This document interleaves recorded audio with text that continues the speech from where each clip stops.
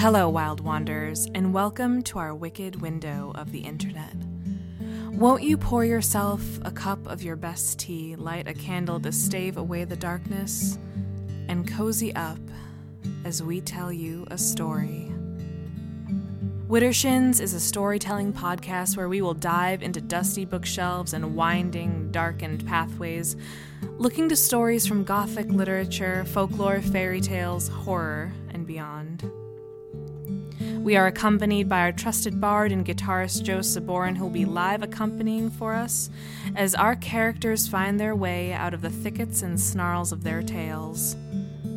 My name is Ashley Nunez, and I will be your narrator to peer over bough and branch, following our heroes and foes into far distant lands, both familiar and unknown. Let us begin once upon a time.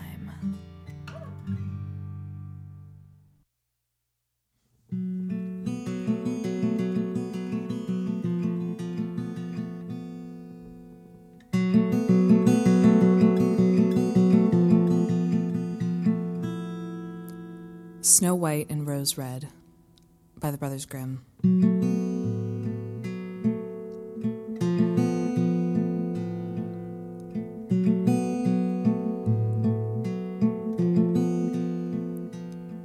There was once a poor widow who lived in a lonely cottage.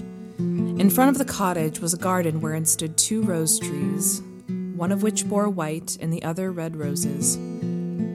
She had 2 children who were like the 2 rose trees, and one was called Snow White and the other Rose Red. They were as good and happy, as busy and cheerful as ever 2 children in the world were, only Snow White was more quiet and gentle than Rose Red. Rose Red liked better to run about in the meadows and fields, seeking flowers and catching butterflies, but Snow White sat at home with her mother and helped her with her housework or read to her when there was nothing to do. The 2 children were so fond of one another that they always held each other by the hand when they went out together, and when Snow White said, "We will not leave each other," Rose Red answered, "Never so long as we live." And their mother would add, "What one has, she must share with the other." They often ran about the forest alone and gathered red berries, and no beast did them any harm, but came close to them trustfully. The little hare would eat a cabbage leaf out of their hands, the roe grazed by their side, the stag leapt merrily by them, and the birds sat still upon the boughs and sang whatever they knew. No mishap overtook them. If they stayed too late in the forest and night came on, they laid themselves down near one another upon the moss and slept until morning came. And their mother knew this and did not worry on their account. Once, when they had spent the night in the woods and the dawn had roused them, they saw a beautiful child in a shining white dress sitting near their bed. He got up and looked quite kindly at them, but said nothing and went away in the forest. And when they looked around, they found that they had been sleeping quite close to a precipice and would certainly have fallen into it in the darkness if they had gone only a few paces further. And their mother told them that it must have been the angel who watches over good children. Snow White and Rose Red kept their mother's little cottage so neat that it was a pleasure to look inside it. In the summer, Rose Red took care of the house and every morning laid a wreath of flowers by her mother's bed before she awoke, in which was a rose from each tree. In the winter, Snow White lit a fire and hung the kettle on the hob. The kettle was of brass and shone like gold, so brightly was it polished. In the evening, when the snowflakes fell, the mother said, "Go, Snow White, and bolt the door." And then they sat round the hearth, and the mother took her spectacles and read aloud out of a large book, and the 2 girls listened as they sat and spun. And close by them lay a lamb upon the floor, and beneath them upon a perch sat a white dove with its head hidden beneath its wings. One evening, as they were thus sitting comfortably together, someone knocked at the door as if he wished to be let in. The mother said, "Quick, Rose Red, open the door. It must be a traveler who is seeking shelter." Rose Red went and pushed back the bolt, thinking that it was a poor man, but it was not. It was a bear that had stretched his broad, black head within the door. Rose Red screamed and sprang back. The lamb bleated, the dove fluttered, and Snow White hid herself behind her mother's bed. But the bear began to speak and said, "Do not be afraid.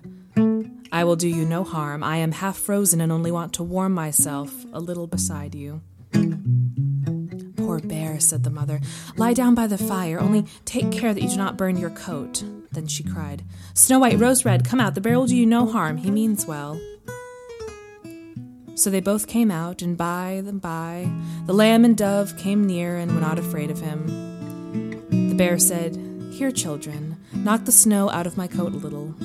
So they brought the broom and swept the bear's hide clean, and he stretched himself by the fire and growled contentedly and comfortably. It was not long before they grew quite at home and played tricks with their clumsy guest. They tugged his hair with their hands, pulled their feet upon his back, and rolled him about, and they took a hazel switch and beat him, and when he growled, they laughed. But the bear took it all in good part, and only when they were too rough, he called out, "Leave me alive, children. Snow White, Rose Red, will you beat your wooer dead?" When it was bedtime, and the others went to bed, the mother said to the bear, "You can lie by the hearth, and then you'll be safe from the cold and the bad weather."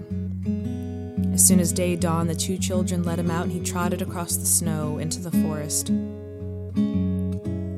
Henceforth the bear came every night at the same time, laid himself down by the hearth, and let the children amuse themselves with him as much as they liked. And they got so used to him that the doors were never fastened until their black friend had arrived. When spring had come and all outside was green, the bear said one morning to Snow White, "Now I must go away, and cannot come back for the whole summer." "Where are you going then, dear bear?" asked Snow White. "I must go into the forest and guard my treasures from the wicked dwarfs. In the winter, when the earth is frozen hard, they are obliged to stay below and cannot work their way through. But now, when the sun has thawed and warmed the earth, they break through it and come out to pry and steal. And what once gets into their hands and in their caves does not easily see daylight again." Snow White was quite sorry at his departure, and as she unbolted the door for him and the bear was hurrying out, he caught against the bolt, and a piece of his hairy coat was torn off, and it seemed to Snow White as if she had seen gold shining through it, but she was not sure about it. The bear ran away quickly and was soon out of sight behind the trees.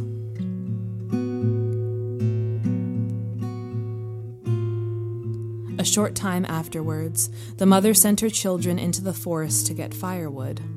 There they found a big tree which lay felled upon the ground, and close by the trunk something was jumping backwards and forwards in the grass, but they could not make out what it was. When they came nearer, they saw a dwarf with an old withered face and a snow-white beard a yard long. The end of the beard was caught in a crevice of the tree, and the little fellow was jumping about like a dog tied to a rope and did not know what to do. He glared at the girls with his fiery red eyes and cried, "What do you stand there? Can you not come and help me?" "What are you up to, little man?" asked Rose Red. "You stupid prying goose," answered the dwarf. "I was going to split the tree to get a little wood for cooking. A little bit of food that we people get is immediately burnt up with heavy logs. We do not swallow so much as you coarse, greedy folk. I just driven the wedge safely in, and everything was going as I wished, but the cursed wedge was too smooth and suddenly sprang out. The tree closed so quickly that I could not pull my beautiful white beard. So now it is tight and I cannot get away, and the silly, sleek, milk-faced things laugh. Ugh, how odious you are." The children tried very hard, but they could not pull the beard out. It was caught too fast. "I will run and fetch someone," said Rose Red. "You senseless goose," snarled the dwarf. "Why should you fetch someone? You are already too many for me. Can you not think of something better?" "Don't be impatient," said Snow White. "I will help you." And she pulled out her scissors out of her pocket and cut off the end of the beard.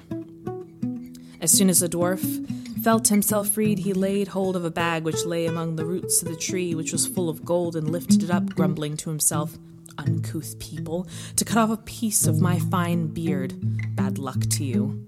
And then he swung the bag upon his back and went off without even once looking at the children.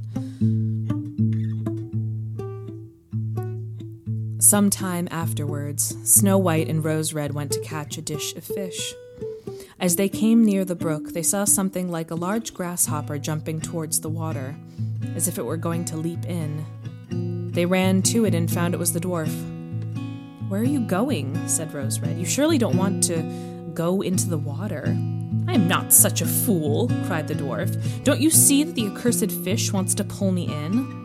Little Man had been sitting there fishing, and unluckily the wind had tangled up his beard with the fishing line. A moment later, the big fish made a bite out of the feeble creature, and not enough strength to pull it out. The fish kept the upper hand and pulled the dwarf towards him. He held on to all the reeds and rushes, but it was of little good, for he was forced to follow the movement of the fish and was in urgent danger of being dragged into the water. The girls came just in time. They held him fast and tried to free his beard from the line, but all in vain. Beard and line were entangled fast together. There was nothing to do but bring out the scissors and cut the beard, whereby a small part of it was lost. When the dwarf saw that, he screamed out, "Is it civil, you toadstool, to disfigure a man's face? Was it not enough to clip off the end of my beard? Now you have cut off the best part of it? I cannot let myself be seen by my people. I wish you had been made to run the soles off your shoes." Then he took out a sack of pearls which lay in the rushes, and without another word he dragged it away and disappeared behind a stone. It happened that soon afterwards the mother sent the two children to the town to buy needles and thread and laces and ribbons. The road led them across the heath, upon which huge pieces of rock lay strewn about. They noticed a large bird hovering in the air, flying slowly round and round above them.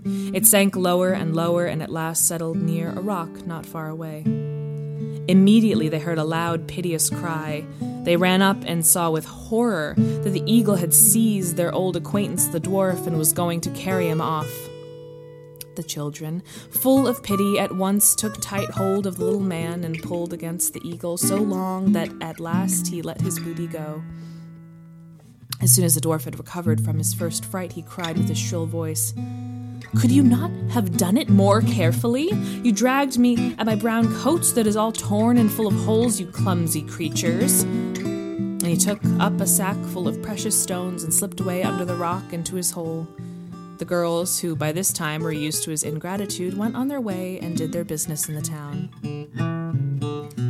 As they crossed the heath, again on their way home, they surprised the dwarf, who had emptied his bag out of precious stones into a clean spot, and had not thought anyone would come here so late.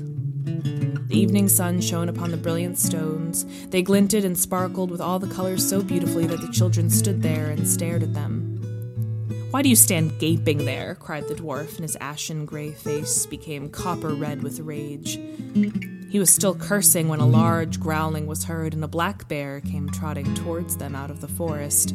The dwarf sprang up in a fright, but he could not reach his cave, for the bear was already close. Then, in the dread of his heart, he cried, "Dear Mr. Bear, spare me. I will give you all my treasures. Look, the beautiful jewels lying there. Grant me life.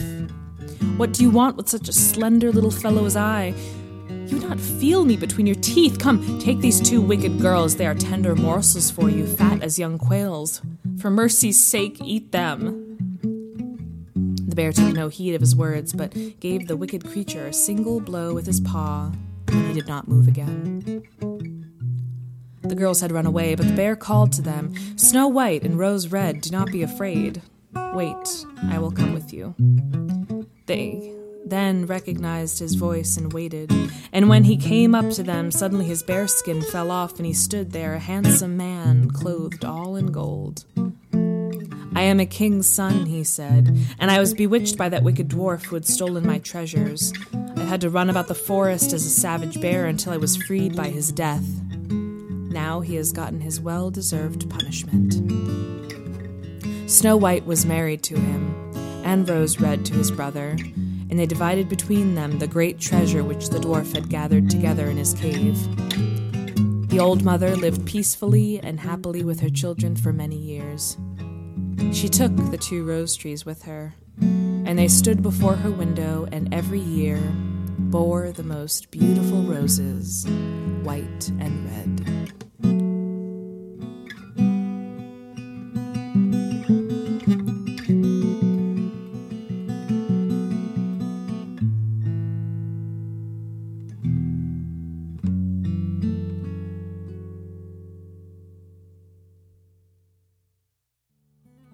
Widdershins is created by Ashley Nunez of Old Growth Alchemy and folk musician Joe Saborin, in the presence of their curious cat Django, a few too many half-drunk cups of tea, and far too many begrudgingly half-completed art projects. If you'd like to follow along Joe and his musical machinations, you can find him at Joe Saborin Music on Facebook and Instagram, or joesaborin.com. For more glimpses into the wild woods of story, botanical libations, and sensual ephemera, you can find me, Ashley, at Old Growth Alchemy on Facebook and Instagram, or at oldgrowthalchemy.com. And if you've enjoyed what you're listening to, give us a review on Apple Podcasts and follow us on Spotify. Until next time, friends new and old, we'll be sure to keep the kettle on with a seat open for you by the fire.